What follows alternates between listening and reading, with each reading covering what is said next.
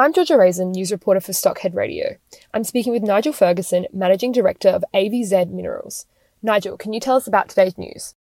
So following on from the press release that was put out today, we're very encouraged by the tin and tantalum recoveries from the hard rock material, the 13.1 tonnes that we put through the test work.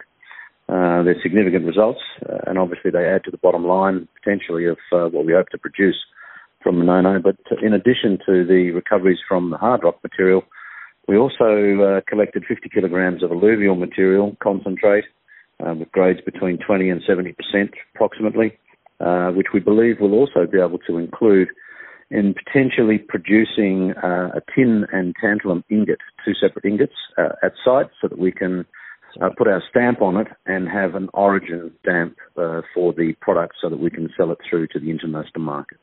Thanks, Nigel.